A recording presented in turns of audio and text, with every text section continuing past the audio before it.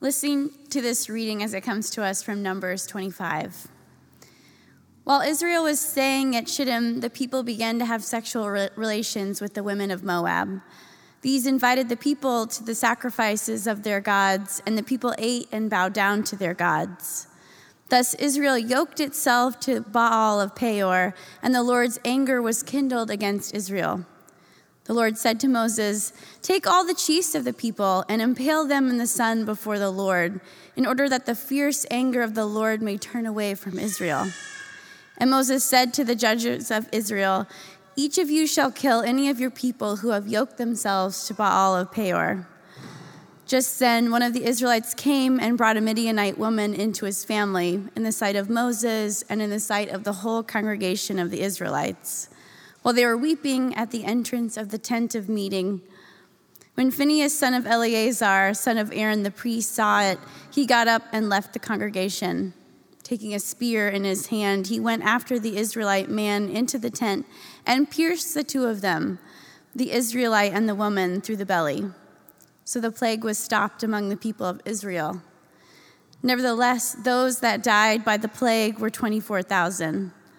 The Lord spoke to Moses, saying, "Phinehas, son of Eleazar, son of Aaron the priest, has turned back my wrath from the Israelites by manifesting such zeal among them on my behalf that in my jealousy I did not consume the Israelites.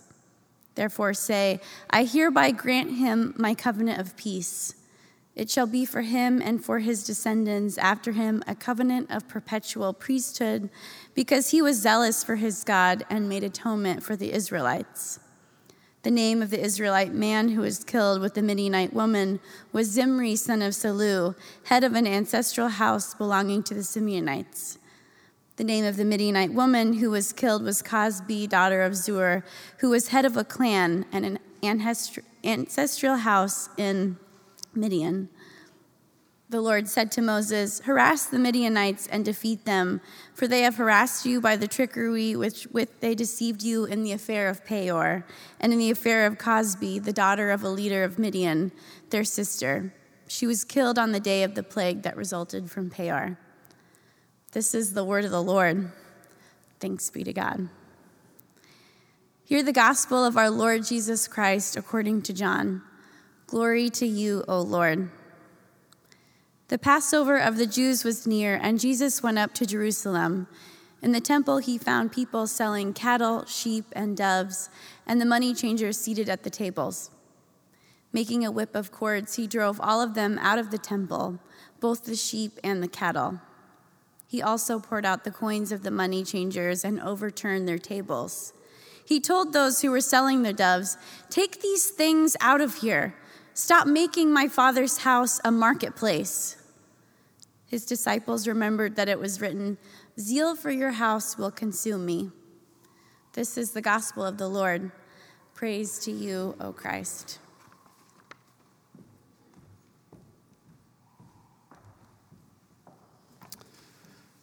Let's pray together. Father in heaven, we ask that as we think on this text this morning, a very challenging text, horrific in many ways, we ask that you, by your Spirit, would help us to understand its meaning for us and how we might be a community that inhabits its truth. So meet us, Father, Son, and Spirit, as we worship in Jesus' name. Amen. So as we begin, it seems fitting to note that we have been through a very stressful week, this electoral process. For some, it ended in jubilation, and for others, there is lamentation that still goes on. So it's a conflicted country and a conflicted moment. And the question for us is really, what does it mean for us to be the church, right, in a moment like this, in a city like ours, in a country like ours, in a world like ours? And I want to share some words from Wes Granberg Michelson. Now, Wes is a friend of mine. He's the former general secretary of the RCA, our denomination, and he's a member of city classes that we're also a part of. And he wrote a piece this past week on the topic of public virtue as we sort of come into this presidential election season. And he asks this: what if we recognize that our engagement in politics should be rooted in our participation in the Trinitarian flow of God's love, then everything changes. We're no longer guided or constrained by what we think is politically possible, but are compelled by what we know is most real. At the heart of all creation, the mutual love within the Trinity overflows to embrace all of life. We're invited to participate in the transforming power of his love. I love that statement that we are no longer constrained by what we think is politically possible. As we've been looking through the wilderness wandering, the story of Israel's wandering in the wilderness, one of the things that we've noted week after week is just simply this, that a people that are born in the context and raised in the context of systemic and institutional slavery, that they lack imagination for freedom. And so the wilderness wandering is a place in which their imagination is recalibrated, not to the abuses of the past, but toward the realities of God's heaven, the reality of the promised land and the kind of kingdom that God wants, where they might begin to realize that they are compelled by something far more real than abuse. The problem with the culture war that's so rampant in the church and rampant in American culture and maybe even the world is that it tells us that the answer to our future as human beings resides in one side or the other, one human invention or the other, one broken imagination or the other, rather than in the action of God amidst a world that is torn apart by sides. God has intervened in our world to bring peace with himself, but also to reconcile us to one another. The fruit of the life of Jesus among us is that reconciliation.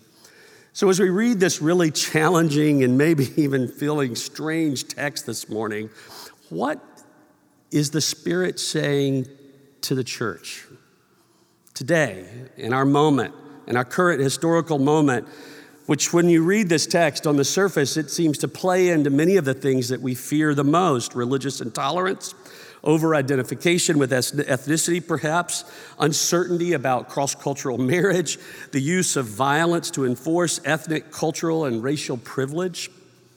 How do we make sense of this particular text? How does it relate to the place that you and I find ourselves in this morning? A country that is torn apart. How does it relate to a church that, if you looked at the church more globally across this country, certainly, that is itself torn apart?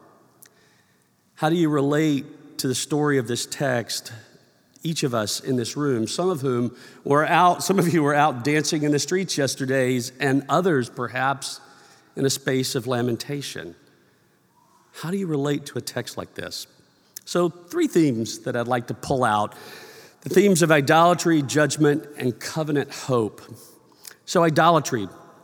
The commentators sort of agree that this is the last story, or at least one of them, of this first generation that's come out of Egypt, right? That's who this group is. And they've been dying off in this wilderness journey, right? And the story sort of erupts, the problematic nature of the story erupts when? At Sinai, right? In Exodus 32. While Moses is up on the mountain, which if you want to think about what's happening in that scene of receiving the law, what is he receiving except a vision of the possibilities of a new way of living life as human beings in the promised land? They grow impatient. So they plead that the golden calf would be formed for them to worship so they could celebrate their deliverance. In other words, it's a misplaced worship. It's a false worship that begins to erupt. And the reality that happens throughout the wilderness journey is we just see how that same mentality of leaving God is constantly a part of their lives. And here at Numbers chapter 25, at the end of this generation's life, the narrator is simply saying, not much has changed. The story of idolatry here, as it is told, begins with a story of sexual engagement with the women of Moab and Midian. In chapter 31, we'll learn that the idea that sort of prompted these women coming to the border was given by the pagan prophet Balaam. The point was not love or meaningful relation, but it was seduction into the cultural patterns of Moab, the god of Moab, Baal of Peor, a fertility god. So maybe if we hook our wagon to him, our life in the promised land will be different. This is a story not of forbidden love, but of love forsaken. Israel leaving the God who loves them. The sexual embodiment that is described here is a metaphor about their life with God. It's a metaphor for their spiritual adultery that was at play in their lives.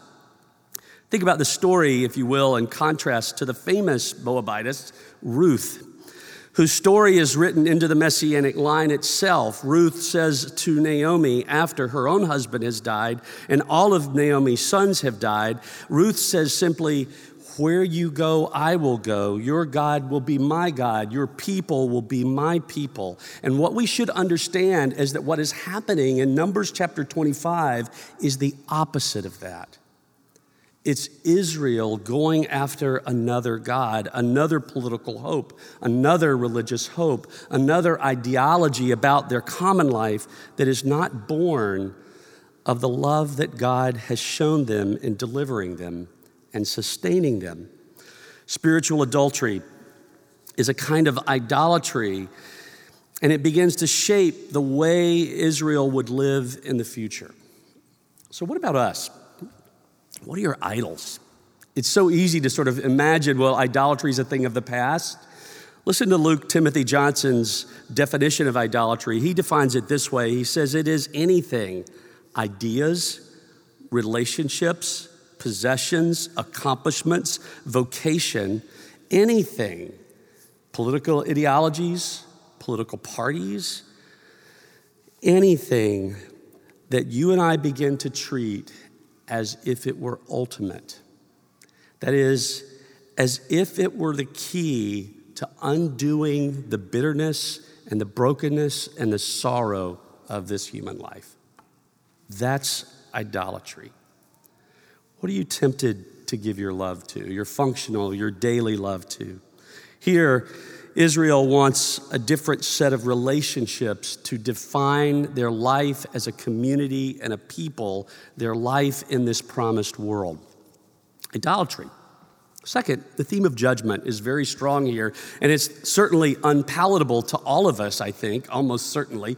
You read this story and you just are constantly shrinking back, and you feel almost as if we should have sort of given a public service announcement at the very beginning. You know, children don't listen, right? It's like that kind of a moment with the story and its detail here. But I want you to remember this, that the graphic scenes of judgment that are depicted across the Hebrew scripture, the graphic scenes of judgment essentially begin to foreground the death that is already playing out in the background of Israel's life.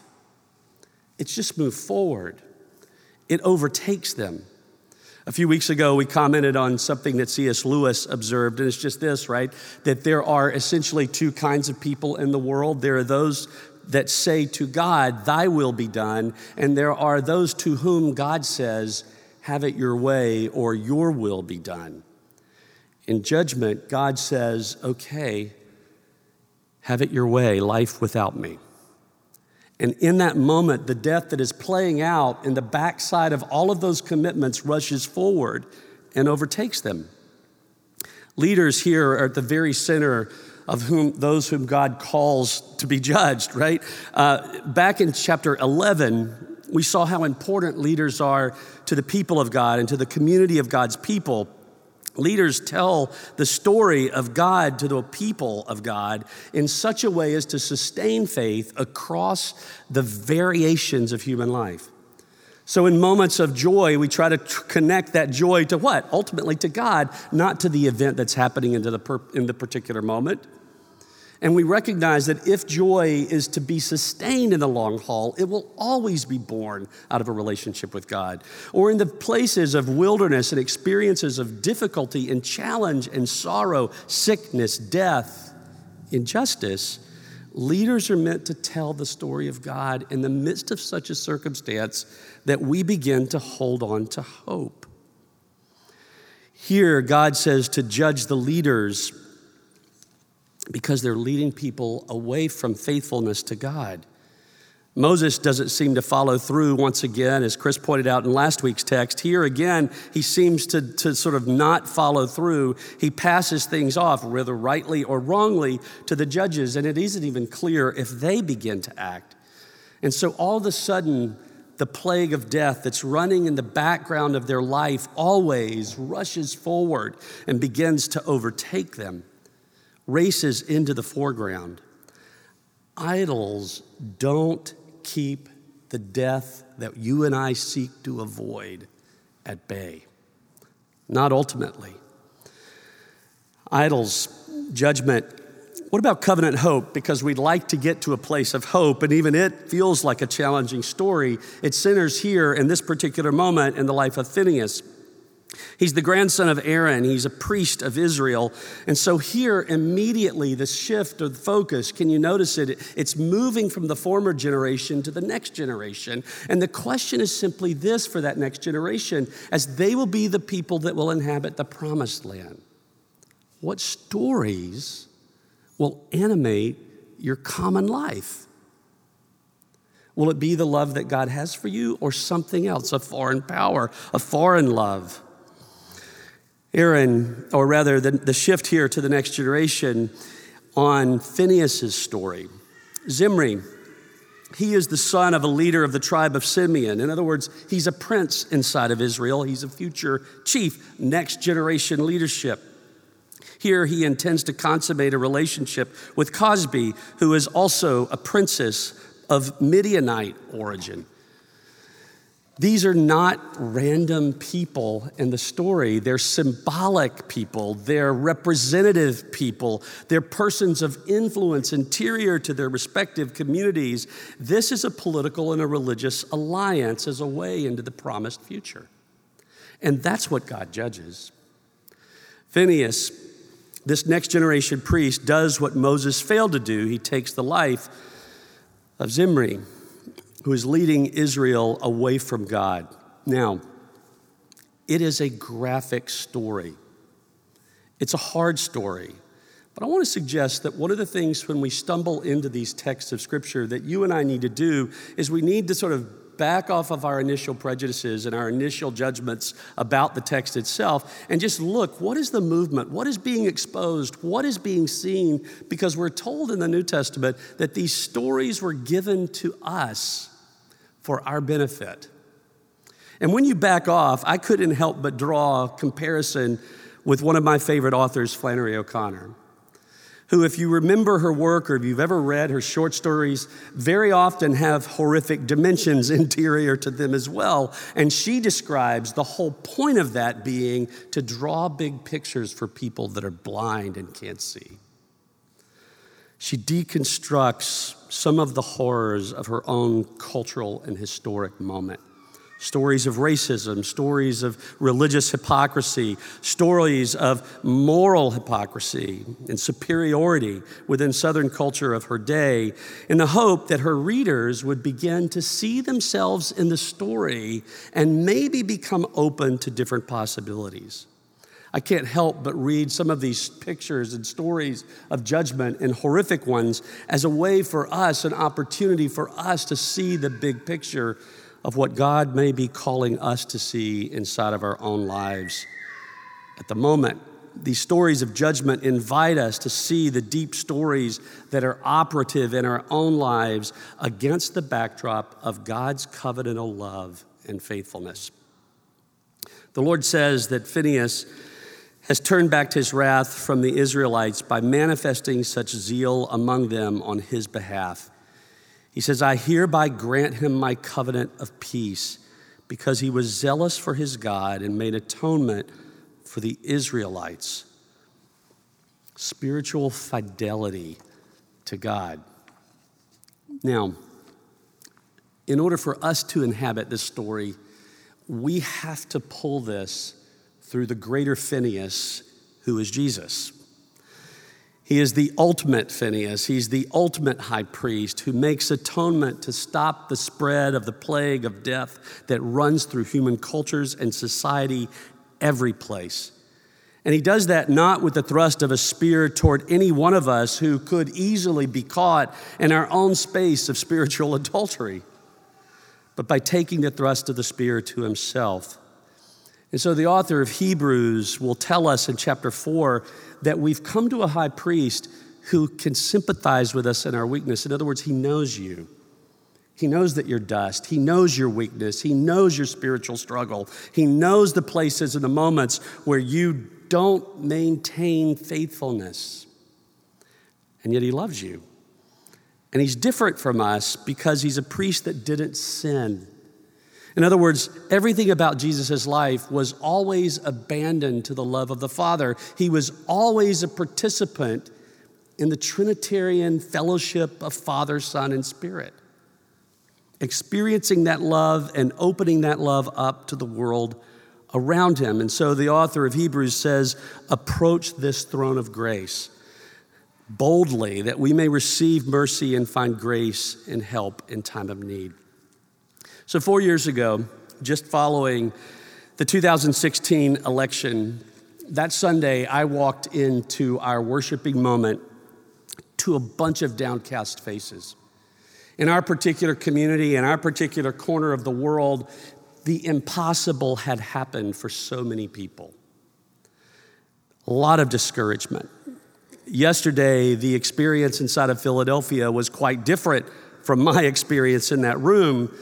4 years ago, there was dancing in the streets, literally, and in cities across this country.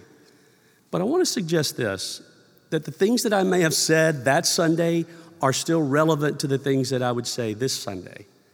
And it is that the church is a community of God's people, born of his love, and we don't over-identify with any human articulation of hope. We just keep coming back to the hope that is found in Jesus as we live and inhabit all of these other spaces of our lives, whether that is as a Republican or as a Democrat or an independent or whatever party you choose to sort of play inside of. We inhabit those spaces as those that are deeply loved by Jesus, and it changes your allegiance and it changes the way you inhabit your hope even in those spaces. Let me come back to Wes's comments that I was pointing at earlier, that we recognize that our engagement in politics, and I think we could expand that to any other aspect of human life, that these engagements of human ordinary life should be rooted in our participation in the Trinitarian flow of God's love, revealed most fully in the life of Jesus himself. Listen to what he says. Jesus' love for enemies, Jesus' nonviolent response to evil, his embrace of the marginalized, his condemnation of self-serving religious hypocrites, his compassion for the poor, his disregard for the boundaries of social exclusion, his advocacy for the economically oppressed, and his certainty that God's reign was breaking into the world all flowed from his complete mutual participation in the Father's love. Jesus didn't merely show the way, he lived completely in the presence and power of God's redeeming and transforming life. None of this fit any of the conventional political alternatives that were available to Jesus inside of Palestine at the time. None of it. He wasn't a zealot seeking a violent overthrow of an oppressive empire, although he welcomed a zealot as his disciple. He resisted and undermined the authority of political rule. He resisted and undermined the authority of political rulers, was crucified, the king of the Jews. He refused to identify with religious authorities who were willing to compromise their spiritual convictions to foster their collusion with imperial power. Yet the politics of Jesus presented a clear agenda of radical social and economic transformation in his time as in ours. All of this was rooted in the incarnate participation of Jesus in the love of the Trinity. His life embodied what God's love intended for the world and demonstrated the Spirit's power to transform, heal, and make whole what is broken. When I listen to the news feeds and I look out on our particular cultural moment, that is what the world needs to see.